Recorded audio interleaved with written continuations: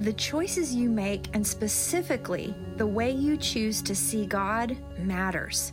How you choose to interpret the circumstances of your life matters, because what you choose to believe about Him is who you'll show others that He is.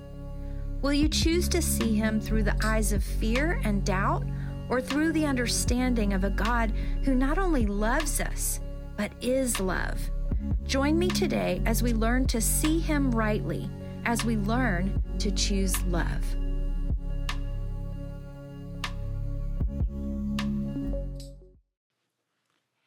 Hello, everybody. Welcome back to Choose Love.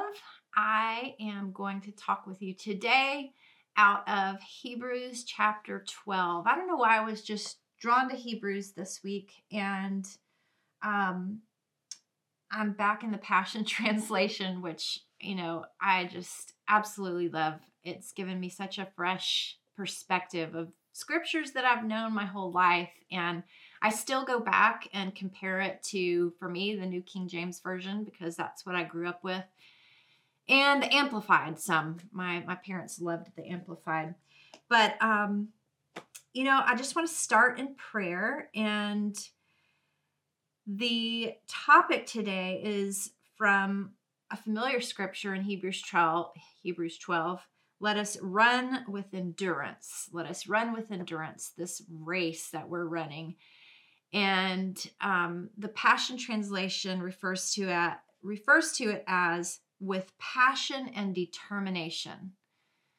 So we're going to do life with passion and determination. And I have 7 things that I found in Hebrews chapter 12 that I want to highlight that I believe help us live with passion and determination. And I don't know about you, but I need more passion and I need more resolve, more determination. So I'm also just really feeling to just read the word over you too. So we're going to get into this whole chapter. But first, we'll just pray. Father, thank you for the privilege of running a race and getting to be a part of this life. And there are places in my heart that equally say, why?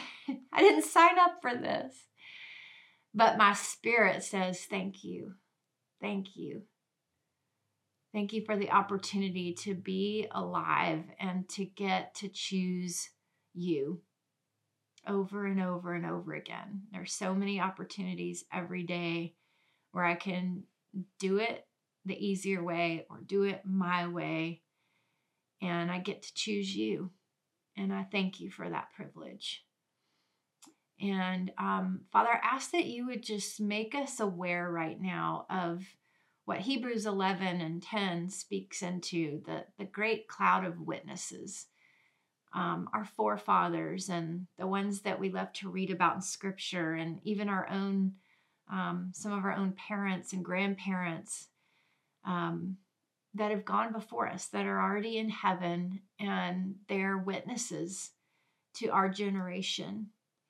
And we're partnering together. And so I ask God that even as we listen for your words and your truth today, I ask that you would just connect our hearts with those who are already seeing you face to face. That we would feel that camaraderie, that sense of family that we were meant to have with heaven. And let it be real. That awareness, we really do have people there with you, standing in your presence, that not only love you, but love us. They're cheering for us. They're believing the best for us and for our generation, and they can't wait to see us, and they will see us, and we will see them. We ask that you just stir that connection up right now. It's out of that place that you teach us how to run our part of the race. So we listen for your truth today. We listen for your words of encouragement. And we just say we're hungry. I'm hungry, Lord. Speak and feed me spiritually. We come to you hungry because you love to feed us spiritually. You love to nourish us in the places where we're just feeling weak. And so we bring those places of weakness to you even now, Lord, as we listen to your word. In Jesus' name, amen. Okay. As I said in that conversation there with the Lord, in Hebrews chapter 11, I'm not going to read it, but there's a list of many of our patriarchs in the faith, patriarchs in the faith, like Moses and Abraham and Isaac, Jacob, those that lived before us, who were what the Passion Translation calls faith champions.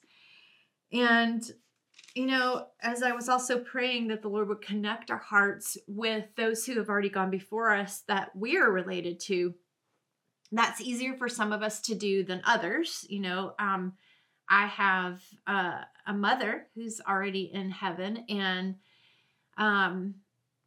you know, that, like nothing else, connected me to that sense of reality that there is another realm, and it is more real than this realm. And she didn't just stop existing. Like my mom is still very much a part of my life. It just on the other side of the veil. Last week, speaking of behind the veil, she's on the other side of the veil. And, you know, that veil gets thinner and thinner the older you get, the more real that becomes, that place of I'm not going to always be here and I'm going to be somewhere else. But I'm not going to stop being. And it's important for us to connect with our patriarchs and matriarchs that have gone before us, because I believe it centers us. It gets us back to that place of what this is really all about. And there's a healthy version of that. There's an unhealthy version of that. In my opinion, an unhealthy version of that is, you know, I just am hanging on here till I can finally go be in heaven with Jesus and the people I love. You know, that's not God's intention for us. And Hebrews chapter 12 makes that clear. When you read in other translations, it really speaks of this life as a race. Run the race with endurance, because they are watching this great cloud of witnesses and they are cheering us on. It always makes me think of, and I'm such an analogy person, so here's my analogy. It makes me think of runners, which I never was really a runner, but there's a specific kind of race called, a relay race where they have a baton, and there's 4 legs of the race. So 4 different people run on the same team, and they are given a baton. The first person starts with the baton, runs the first leg of the race, passes it off to the next person on their team, who grabs it from behind at just the right time and takes off running, and then passes it and then passes it. And then the final person that gets the baton gets to cross the finish line. So, you know, there are so many truths to that analogy. You know, I believe that God is very serious about bloodlines. And, you know, the fact that he laid out the whole lineage of Jesus, and biblically there was always the importance of the lineage. And I know that part of that was because it was to fulfill the prophecy that, you know, to point out that the prophecy was fulfilled, that the Messiah was going to come through this bloodline, and he did.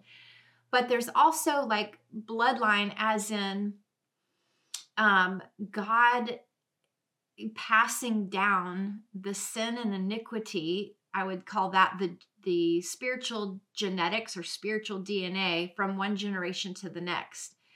We literally have natural genetics that are passed down where we could trace back, you know, our lineage for maybe hundreds of years through our DNA.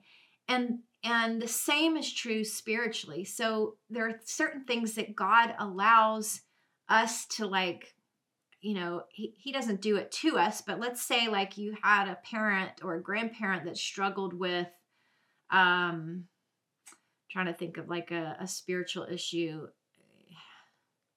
like rejection, just always full of rejection and shame. And that was modeled for you.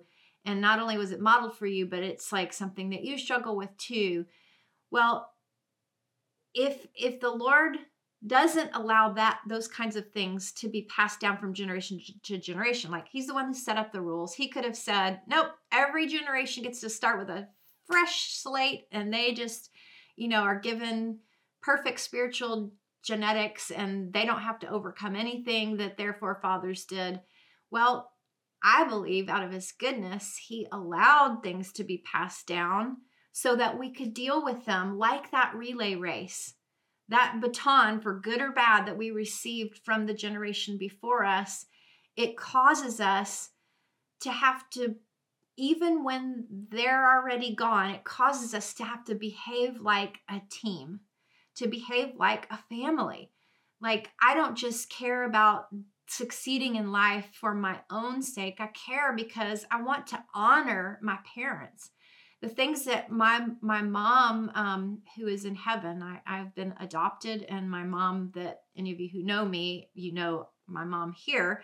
But my biological mom that is in heaven, her life was cut short. And in that, there were things that spiritually she never had an opportunity to overcome.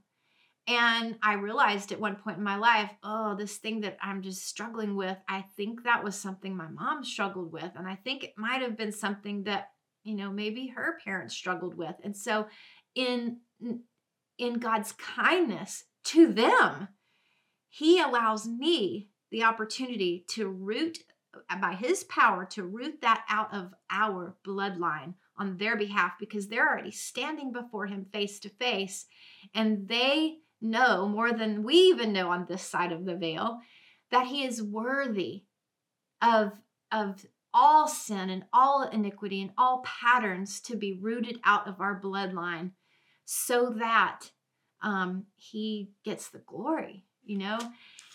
We don't want the enemy to win on any level. And so death doesn't mean that you stop being, nor does death mean that the things you didn't get to overcome won't get overcome by a future bloodline of yours. Now, let's say you don't have children and you're never going to have children. I believe that there are opportunities that the Lord gives in other ways. And I don't want to get into that right now, but all right. So the race of faith with passion and determination, I'm going to read straight through the 12th chapter of Hebrews, and then I'm going to go through and highlight the 7 things that I believe help us here run the race with passion and determination. The great cloud of witnesses. As for us, we have all of these great witnesses who encircle us like clouds. So we must let go of every wound that has pierced us and the sin we so easily fall into. Then we will be able to run life's marathon race with passion and determination, for the path has already been marked out before us. We look away from the natural realm and we focus our attention and expectation onto Jesus, who birthed faith within us and who leads us forward into faith's perfection. His example is this: because his heart was focused on the joy of knowing that you would be his, he endured the agony of the cross and conquered its humiliation, and now sits exalted at the right hand of the throne of God. So consider carefully how Jesus faced such intense opposition from sinners who opposed their own souls, so that you won't become worn down and cave in under life's pressures. After all, you've not yet reached the point of sweating blood, like Jesus did, in your opposition to sin. And have you forgotten Jesus' encouraging words spoken to you as his children? He said, "My child, don't underestimate the value of the discipline and training of the Lord God. or get depressed when he has to correct you. For the Lord's training of your life is the evidence of his faithful love. And when he draws you to himself, it proves you are his delightful child. Fully embrace God's correction as part of your training, for he's doing what any loving father does for his children. For who's ever heard of a child who never had to be corrected? We all should welcome God's discipline as the validation of authentic sonship. For if we've never once endured his correction, it only proves we're strangers and we're not sons and daughters. And isn't it true that we respect our earthly fathers even though they corrected and disciplined us? Then we should demonstrate an even greater respect for God, our spiritual Father, as we submit to his life-giving discipline. Our parents corrected us for the short time of our childhood as it seemed good to them. But God corrects us throughout our lives for our own good, giving us an invitation to share his holiness. Now, all discipline seems to be painful at the time, yet later it will produce a transformation of character and bringing a harvest of righteousness and peace to those who yield to it. So, be made strong even in your weakness by lifting up your tired hands in prayer and worship, and strengthen your weak knees. For as you keep walking forward on God's paths, all your stumbling ways will be divinely healed. In every relationship, be swift to choose peace over competition, and run swiftly toward holiness. For those who are not holy will not see the Lord. Watch over each other to make sure that no one misses the revelation of God's grace. And make sure no one lives with a root of bitterness sprouting within them, which will only cause trouble and poison the hearts of many. Be careful that no one among you lives in immorality, becoming careless about God's blessings like Esau, who traded away his rights as the firstborn for a simple meal. And we know that later on, when he wanted to inherit his father's blessing, he was turned away, even though he begged for it with bitter tears, for it was too late then to repent. For we're not coming as Moses did to a physical mountain with its burning fire, thick clouds of darkness and gloom, and with a raging whirlwind. We're not those who are being warned by the jarring blast of a trumpet and the thundering voice, the fearful voice that they begged to be silenced. They couldn't handle God's command that said, if so much as an animal approaches the mountain, it is to be stoned to death. Now, again, he's referring to when Moses went up on the mountain and he left all the people at the foot of the mountain and he met with God face to face to get the 10 Commandments. But it was with a lot of fear and trembling because he came as, fire and smoke and an earthquake, and it was like intense. So he's saying it's not like that anymore. He says the astounding phenomena Moses witnessed caused him to shudder with fear, and he could only say, I am trembling in terror. By contrast, we have already come near to God in a totally different realm, the Zion realm, or Mount Zion. And he's literally talking about Mount Zion, which is where the Temple Mount is and was back then, where they had the temple and they would sacrifice to animals and all that. He says, for we have entered the city of the living God, which is the new Jerusalem in heaven. So he's literally living at a time, this author is, where Jerusalem is an existing city. And right in the middle of Jerusalem is where the temple was, where they continued to sacrifice even after Jesus gave his life as our sacrifice. So he's contrasting for them the city that they could see right in front of them and the temple they could see right in front of them versus the new Jerusalem in heaven. We have joined the festal gathering of myriads of angels in their joyous celebration, and as members of the church of the firstborn of Jesus, all our names have been legally registered as citizens of heaven. And we have come before God who judges all and who lives among the spirits of the righteous who have been made perfect in his eyes. And we've come to Jesus, who established a new covenant with his blood sprinkled upon the mercy seat, blood that continues to speak from heaven forgiveness. A better message than Abel's blood that cries from the earth justice. I'm almost to the end. Make very sure that you never refuse to listen to God when he speaks. For the God who spoke on earth from Mount Sinai to Moses is the same God who now speaks from heaven. Those who heard him speak his living word on earth found nowhere to hide. So what chance is there for us to escape if we turn our backs on God and refuse to hear his warnings as he speaks from heaven? The earth was rocked at the sound of his voice from the mountain. But now he has promised, once and for all, I will not only shake the systems of the world, but also the unseen powers in the heavenly realm. Now, this phrase, once and for all, clearly indicates the final removal of things that are shaking. That is the old order. I would say ancient evil. So only what is unshakable will remain. Since we are receiving our rights to an unshakable kingdom, we should be extremely thankful and offer God the purest worship that delights his heart as we lay down our lives in absolute surrender, filled with awe.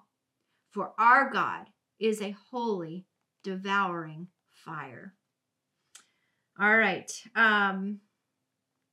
That devouring fire also in the Aramaic means consuming light. He shines who he is into all darkness. So everything that is shakeable is being shaken. That is, we are living in that time right now, so that what remains is his unshakable kingdom. All right. The 7 things that I want to get into today are, the first one is from chapter 12, verse 1. So we must let go of every wound that has pierced us. Now, another way that this could have been translated, the translator says here, is to get rid of every arrow tip that is in us. You'll be more familiar with it probably in other versions that say the weight, lay aside the weight that so easily besets us. So it's an analogy nonetheless. Either, when you're running a race, when you're getting through life, you don't want to carry burdens you weren't meant to carry. You don't want to carry wounds that are unhealed, that keep you from moving forward. And wounds, here it's implied, the implication is carrying an arrow tip inside, a wound that weighs us down and keeps us from running our race with freedom. So, number 1, how do we live with passion and determination? We have to let go of every wound that has pierced us. And that's a lifestyle. It really is, because between life and our own choices and the choices of other people around us, the things that are happening on a big scale in society, we got a lot of wounds. We got a lot of arrow tips that are stuck in us. And so what I wanted to do with each one of these points is to stop and pray into each one as we go through them. I'm not going to take a long time, but I do want to do that. So we can talk about stuff, or we can actually take it to the Father. And that's what I feel like we should do with this. So Father, we just, each one of us, position ourselves as if we're on an operating table right now, and you are the great physician. And it's scary because some of the wounds that we have are because we're disappointed with you, to be honest. We wonder why you didn't show up in ways that it felt like you should have, or the timing. And those places of disappointment become like just little wounds that then fester and grow into something more. And so, first of all, we just we expose those places of disappointment with you to you. You already see them. You're already aware of them, and you care, and you don't take any of the pain that we experience, the disappointment that we have. You don't take it lightly.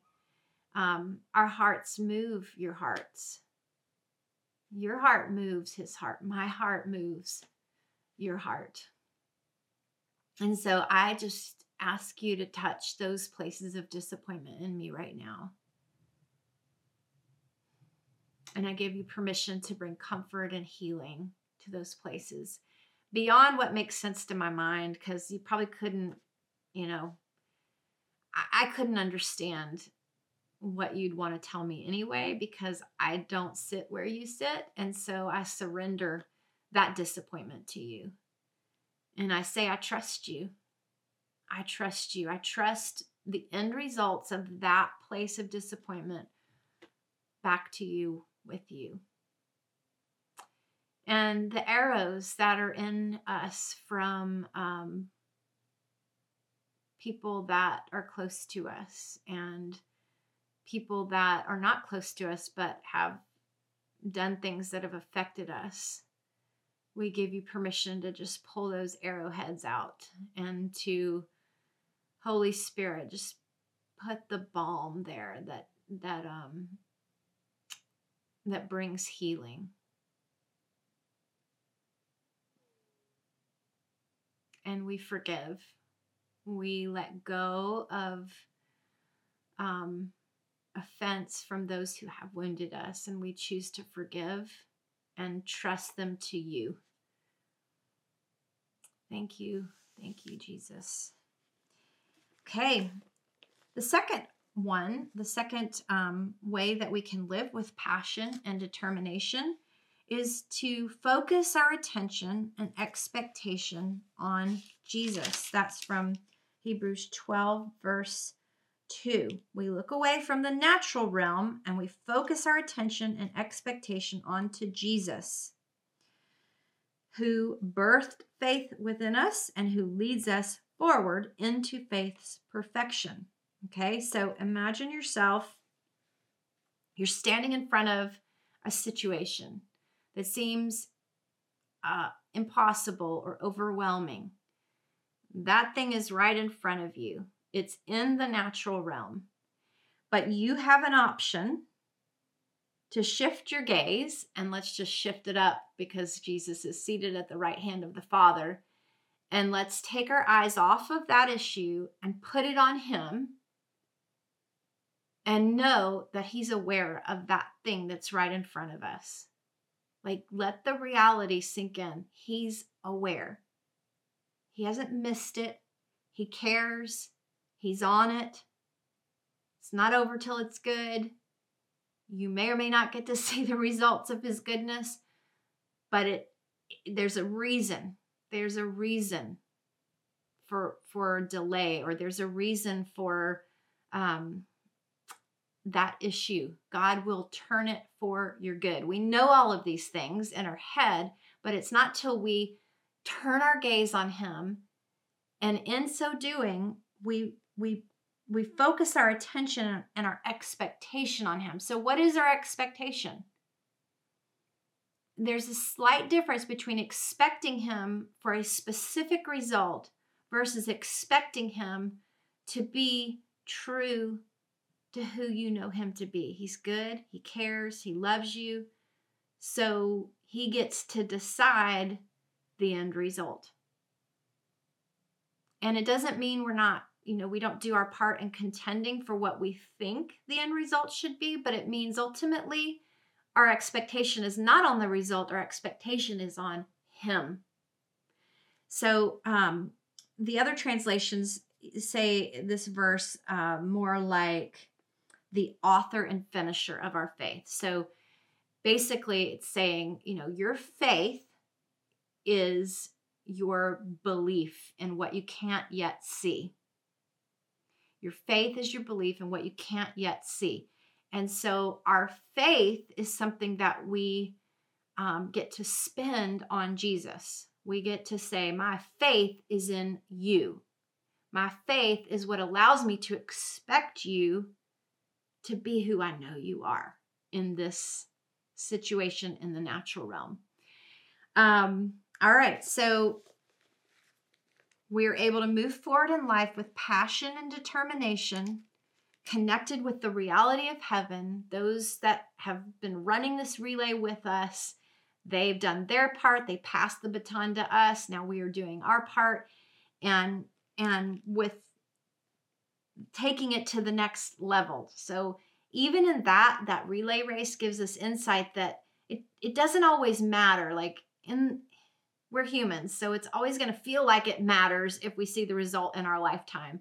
But I think in reality, when we're standing before him one day, it's not going to make that huge of a difference to us if he got the last word on that situation while you were still here on earth or once you were in heaven, because of this relay aspect of our race, that baton that's being passed. Just move it down the field some more. Do your part to move it forward, and trust that he will cause those who come after you to move that situation or, the baton that you've carried. All right. So with passion and determination, we let go of every wound that has pierced us, and we focus our attention and expectation on Jesus. So let's just do that right now. Think of one or two insurmountable things in front of you right now in the natural realm that are just like weighing heavy on you. And they're things that if you could fix and change right now, you would do it in a heartbeat, but you can't. You've done what you can, and you're having to shift your focus to Jesus. And so we just do that right now with an act of our will. And because of our faith that you initiated in us, you gave us faith to spend on you.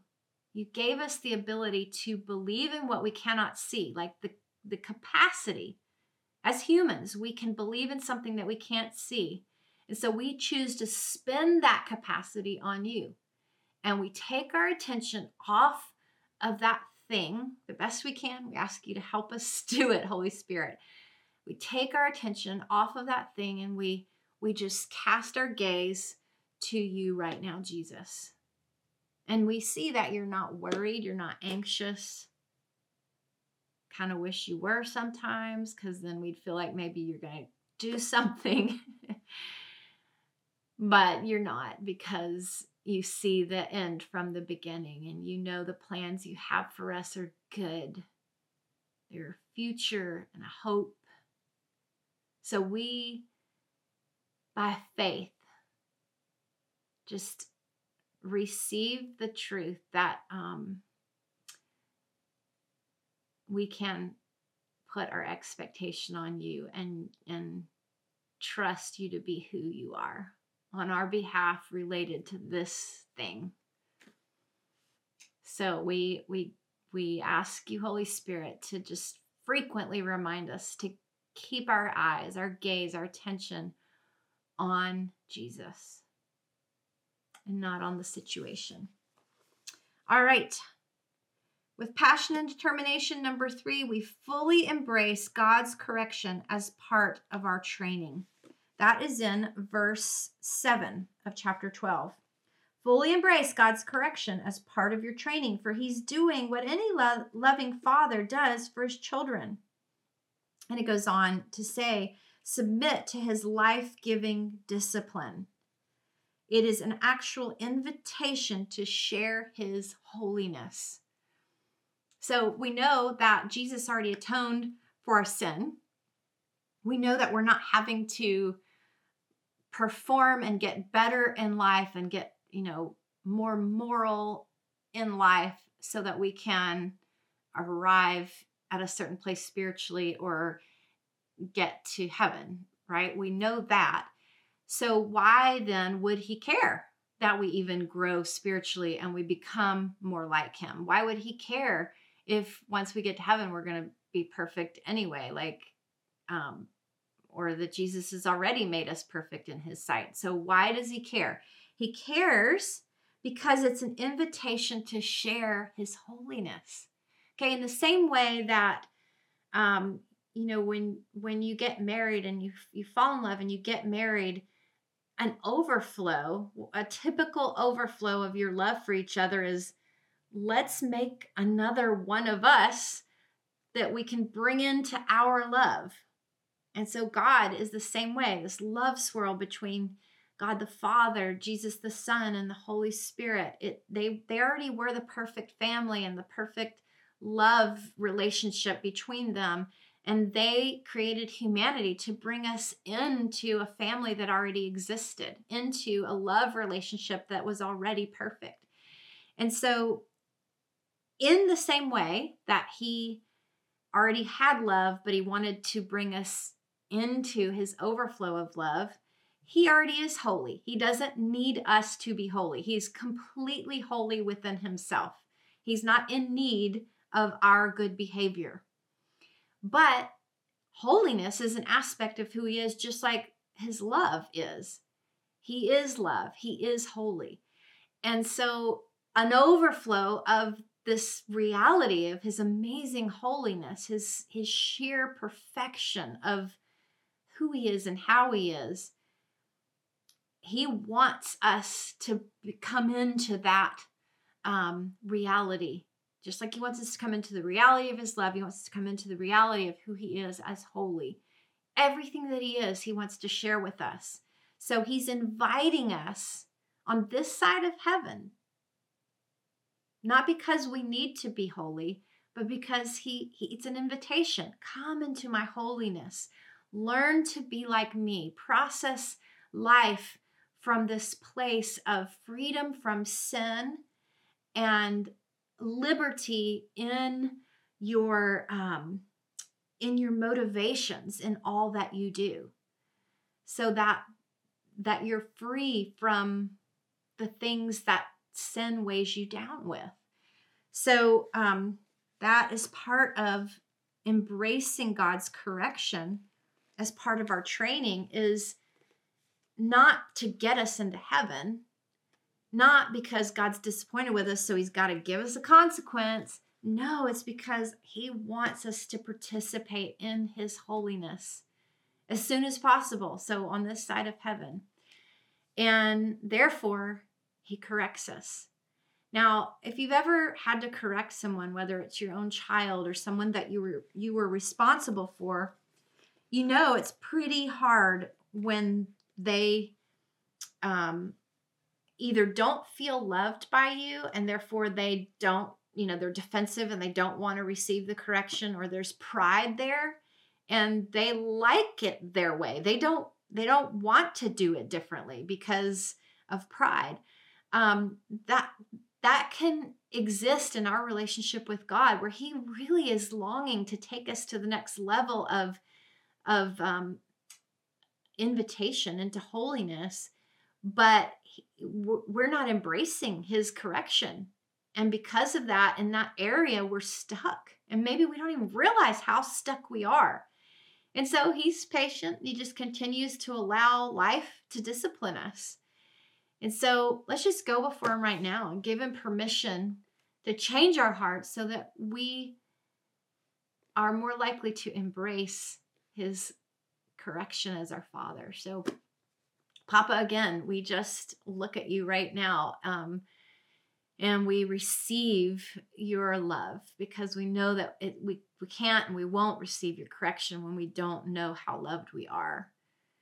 And so we just sit here like a little awkward toddler who has a hard time sitting still, and we just allow you to adore us, because you do. You just adore us. You adore me.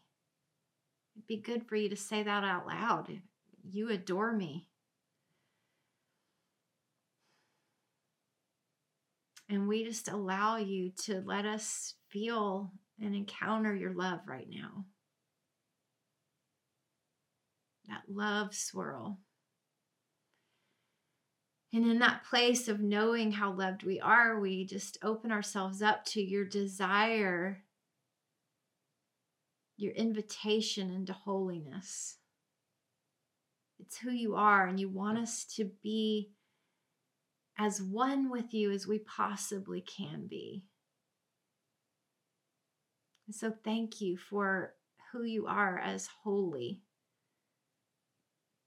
You're perfect in all your ways and all your motives and everything that you decide to do or not do is sheer holiness.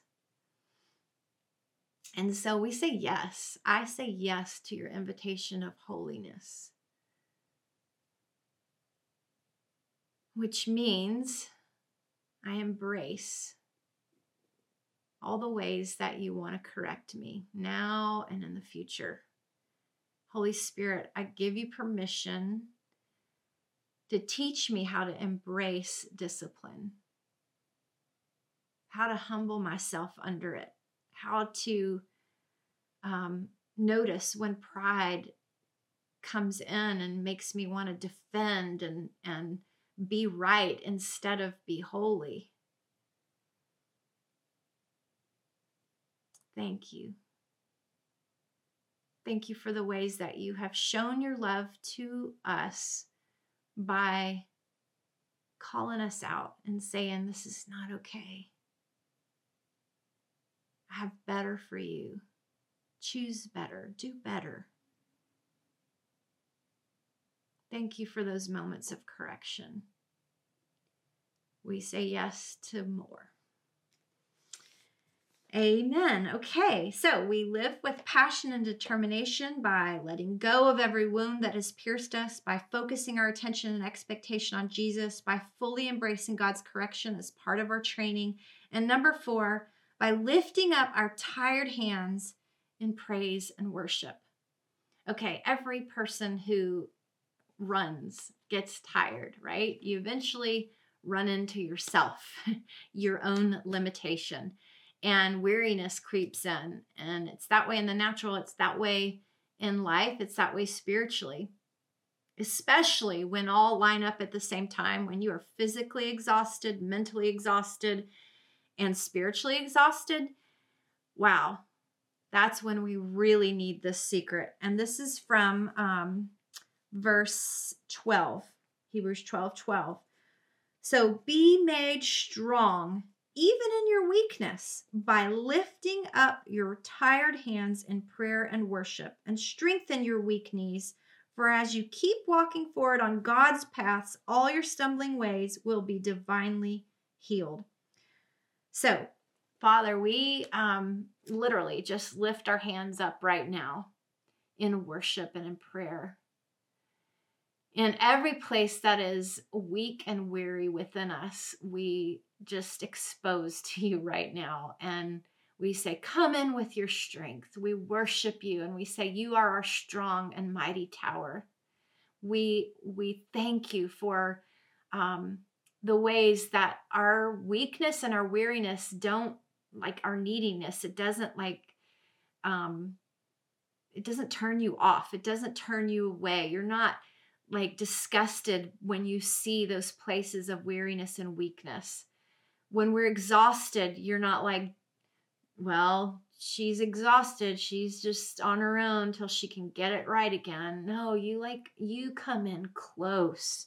You notice we're tired before we even notice that we're tired. And you're drawn, literally, your strength rushes towards our weakness. So how can we not praise you in this place? How can we not run into you, our strong tower, worship you, dialogue with you in this place of weariness? You want to listen. You want to hear our thoughts. You want to hear what's weighing on us. What is it that's made us weary? What are we tired of? Thank you for listening. Thank you for allowing our groans, our sighs to come up before you. And we offer it up even as worship to you. Where else can we go but to you? So we bring what we have, and what we have is this. You see it. It's yours. We surrender to you all of our weakness, all of our weariness. Thank you for taking it on you. Thank you for replacing it, Jesus, with your yoke. That is, it's a yoke. It's a partnership. There is a daily cross. But you have said that it's not a heavy burden. And so where it's become heavy, we just come up next to you and allow you to shoulder that. Now we invite you to just replace our weariness with strength. Supernaturally, where we're exhausted physically, supernaturally, where we're exhausted mentally, supernaturally, where we're exhausted in our faith. Replenish us right now. We worship you. Amen. Okay. With passion and determination, number 5, we relate well to others. Relationships. You can't get away from relationships. This can't be just, your own little journey. At times that's frustrating because you're like, if it weren't for people, life would be great, right? Then we get on the other side of it and we're like, where are my people? I'm lonely. Anyway, we're just like that, right? But we cannot get away from relationship, even in our relationship with God. It's all inclusive, right? We bring God, we bring our personal relationship with him into how we interact with and relate to others. So I've got 4 things listed under this point: relate well to others. So in verse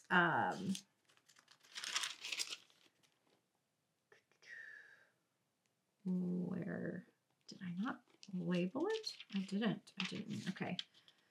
Number 5 is, I'm sorry. Okay. It's verse 14. In every relationship, be swift to choose peace over competition. So in every relationship, number 1, choose peace over competition. The comment that I will make on that is this. It doesn't mean ignore anything and everything and just act like everything's fine when it's not. But there are so many times where we could let things go that we refuse to let go in a conversation or in passing in a family environment, that we could choose to let those things go for the sake of peace. And we underestimate the value of peace in a relationship. When people feel like they have to walk on eggshells with you, like you're gonna, go off on them if they go wrong in this direction or that direction, or you don't meet a certain expectation every time, it can become overwhelming in a relationship. And then, they use the word competition here. I will say defensiveness. You start getting defensive, and then you're fighting over anything and everything all the time, rather than just having peace. And when there's peace in a relationship, then that relationship can actually grow and get better, and expectations are more likely to be met because you can communicate the expectations in a healthy, no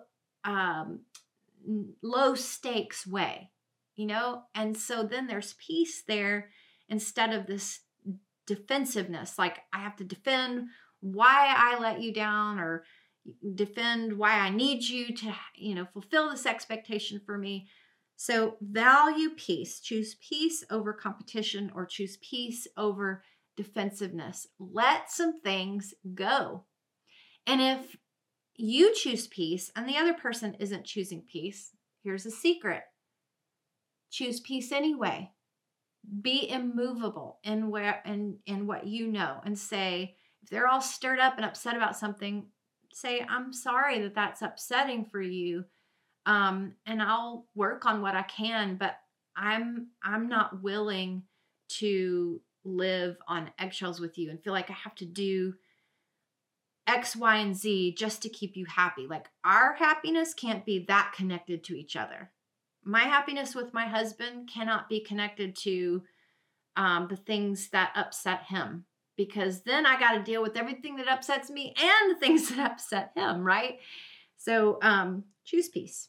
The second part of relating well to others is encourage grace. So in verse 15, it says, watch over each other to make sure that no one misses the revelation of God's grace. Now, what that doesn't mean is preach at somebody, make sure that everybody hears about God's grace. No, it means in the context of a relationship in your life, you are going to not miss the opportunity to demonstrate God's grace. Meaning you're not going to harp on the rules all the time or the expectations all the time. Grace means you let some things go.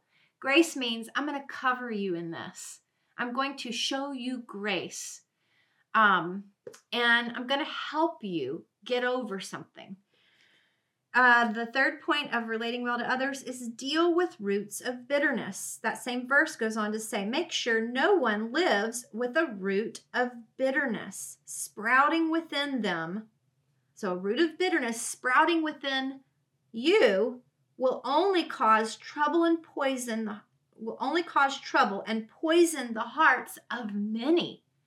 So when we, as an individual, allow a root of bitterness to grow in us, like I'm just bitter, like they offended me, and it's just so got in my craw. I'm so upset about it that it's just festering. I've become bitter about it. And when somebody's bitter, like it just spews out of you. Maybe not even in that relationship, maybe into other relationships as well. You just stay angry. That's a root of bitterness. And it doesn't just cause you trouble. It causes trouble in other relationships around you because it becomes part of your what's the word I'm looking for? I always think of the words my kids use, your vibe or whatever. I don't know if I'm even using that word correctly, but what you put out, the atmosphere you create around yourself is just trouble. It's stirred up. It's troubled waters. And it poisons the hearts of many. So a root of bitterness actually spews poison into other relationships as well. And that's so sad because you might have a root of bitterness from something somebody did to you in your childhood that now affects your marriage. You're an adult now, but you've got this root of bitterness from something so long ago that's probably very understandable. But now your way of protecting yourself back then, which was to just validate your pain, it fed a root of bitterness that now affects you. Your own choice now affects you. And so you got to deal with roots of bitterness. And the fourth point of relating well to others is deal with immorality. It says in verse 16, be careful that no one among you lives in immorality, becoming careless about God's blessings. And it goes on to compare Esau. So Esau was, trying to get this blessing from his dad, and he just got careless because he was hungry that day. So he said to his brother, hey, I'm going to give you the opportunity to get the blessing that I would have gotten if you just give me a bowl of soup. I'm starving, And it sounds ridiculous, and it is ridiculous because we do it too. And we do it by, in a moment of just compromise, we'll make an immoral choice. And it actually affects us long-term, being able to receive an actual blessing God would have given to us in our lifetime. Our Heavenly Father would have given to us in our lifetime that we won't get because of a choice of immorality. That's sad. That's tragic. You can't reverse something like that. And the scripture goes on to say you can't reverse something like that. So this is where we do not allow immorality in ourselves and in those that we're in relationship with.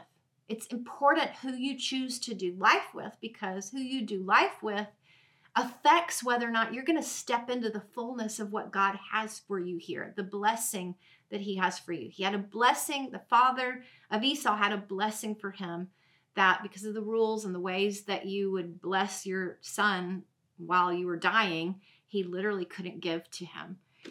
And all right, so we relate well to others.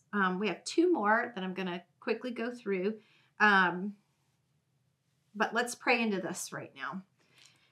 So, Father, we dialogue with you right now, each one of us in our hearts, related to ourselves and our relationships in our lives. And we give you permission, Holy Spirit, to show us areas in relationships where we're not choosing peace, where we're being defensive and we're focusing on our expectations rather than letting things go. We're not showing grace.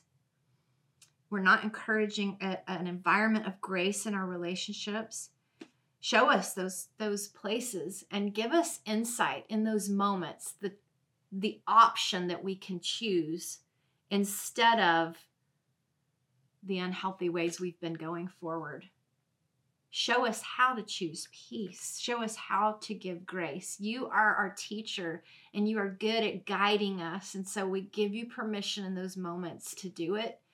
And would you forgive us and show us if there's someone in our lives in relationship that we need to go to and say, I have not chosen peace in my relationship with you. And I just ask you to forgive me. I haven't shown you grace and I ask you to forgive me.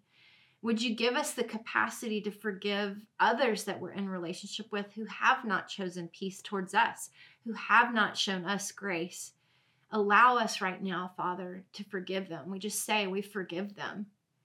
And we trust you in their life to correct them.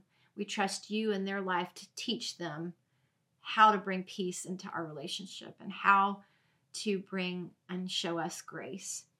And Father, we ask that you would show us right now if there are roots of bitterness in us. Show us where they are, what relationship they have come from, what wounding they came from. And would you help us get free from those roots of bitterness? Would you show us how to root them out of our hearts so that they do not poison, they do not affect our relationships? Put information, counselors, books in front of us that help us identify those places of wounds where roots of bitterness came in.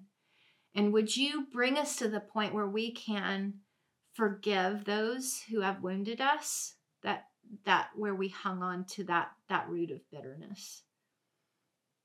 And we pray, God, that you would free us from sin and addictions in our lives that have us making immoral choices. Show us the way out of immorality. Thank you, Father. All right, with passion and determination. Number 6, we listen to God when he speaks. All right, that comes from verse 25. Make very sure that you never refuse to listen to God when he speaks, for the God who spoke on earth from Mount Sinai is the same God who now speaks from heaven. All right, what is he speaking from heaven? It goes on to say in verse 26, once and for all, I will not only shake the systems of the world, but also the unseen powers in the heavenly realm. Okay, we can't focus on living a life where we're running this race, carrying our part of the baton in the relay race, those before us cheering us on from heaven. We can't talk about all of that and not connect it to the big picture of the kingdom of God coming to earth. So we've gone from one extreme to the other. We're talking about wounds in our own heart. We're talking about relationships with others. Now we're talking about our place in the unfolding kingdom of God that is coming to earth in all 7 mountains. We're talking about the world learning not just who God is, but how God is, his better ways of doing everything, his kingdom coming to earth. And so what is he speaking right now? From heaven. So he in the Old Testament to Moses, he spoke from the mountain and it was scary. He's saying, how much more so is it awesome?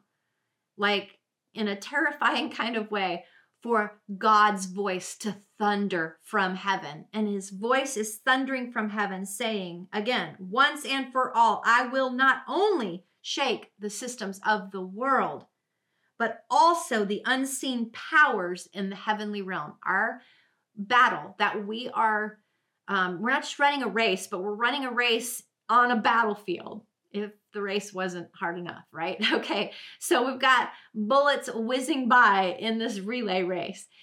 But in this battle, it is not with flesh and blood. It is with powers and principalities. It's with the unseen realm. There are very real demons, very real Satan, very real principalities, but there also is a very real God.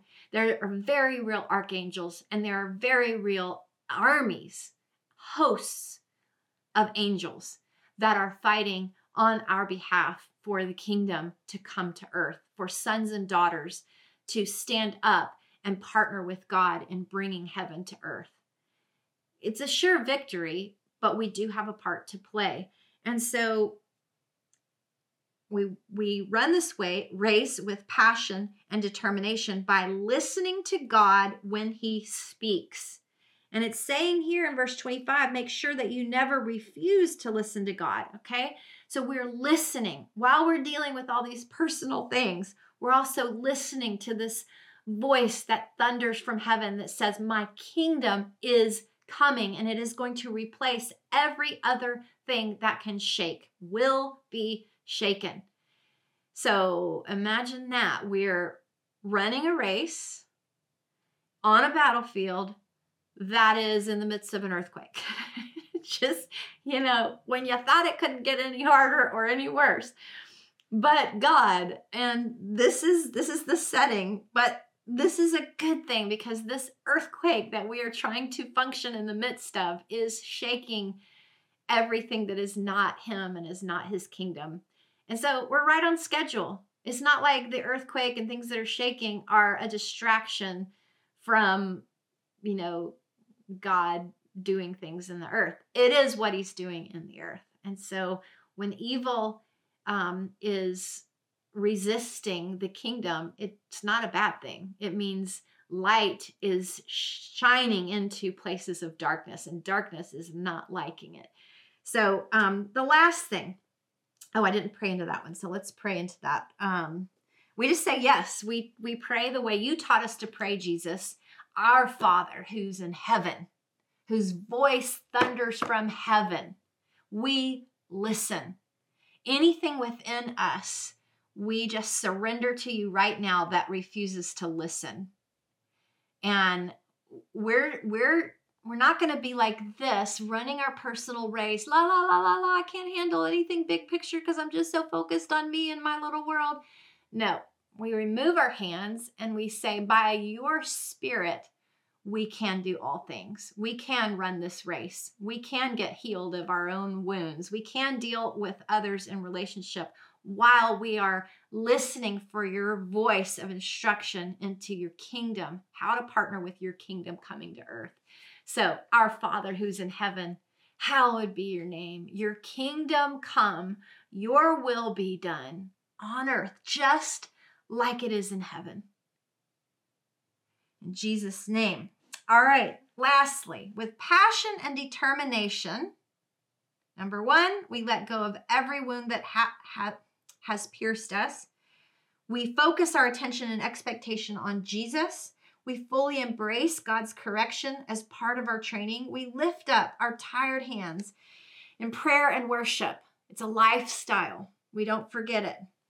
And we relate well to others by choosing peace over competition, by encouraging grace in our relationships, by dealing with roots of bitterness in ourselves, and by dealing with immorality. And we listen to God when he speaks.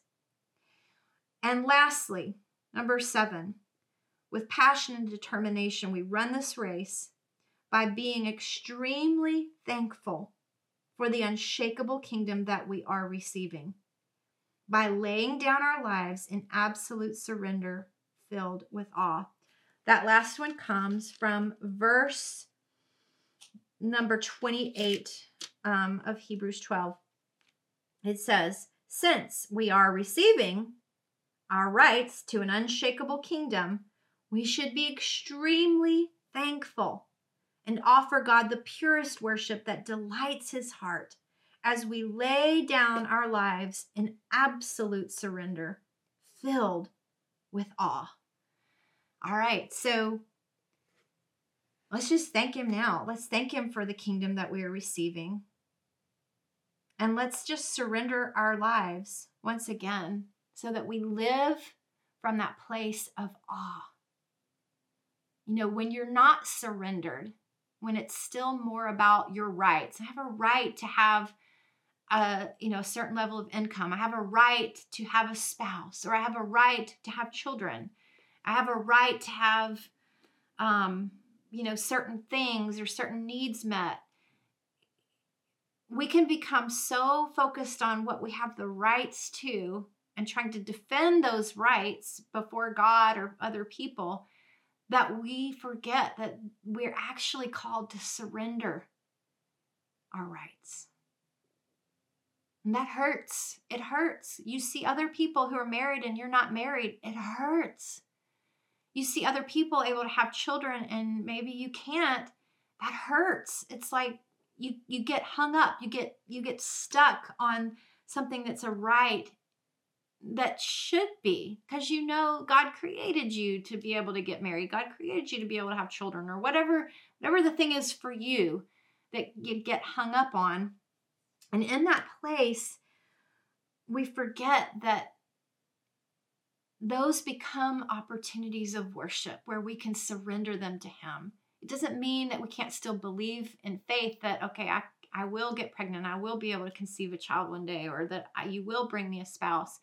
But it means, like Shadrach, Meshach, and Abednego, they said, what was the wording they used? But if not, the equivalent of if not, that was their surrender. But even if he doesn't show up in the way that I expect him to, because he's good, even if he doesn't, let it be known. That's the words they used. Let it be known. That was their surrender. Let it be known. I won't change my relationship with him. So let it be known in the spirit realm today that those things that you still have to surrender to him, he's worthy of. He's worthy of that level of trust and worship. And being extremely thankful that no matter what gets stolen from you in your lifetime, no matter what obstacles you have to overcome or you never overcome, no matter what, this is sure. His unshakable kingdom is coming to earth. And that is where our victory is. And that's really what he knows when we get to the finish line and we're standing face to face with him and we're with all those that we love and who love us. That's all we're really going to have cared about in the end. We think now that we care about more things, but he knows better than we do. In the end, we're going to only care about the fact that his kingdom was fully manifest in the earth. And so again, the verse says, be extremely thankful and offer God the purest worship that delights his heart, since we are receiving an unshakable kingdom.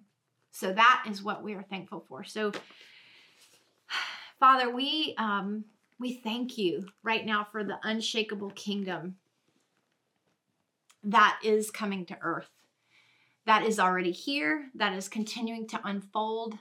Thank you for our part in it.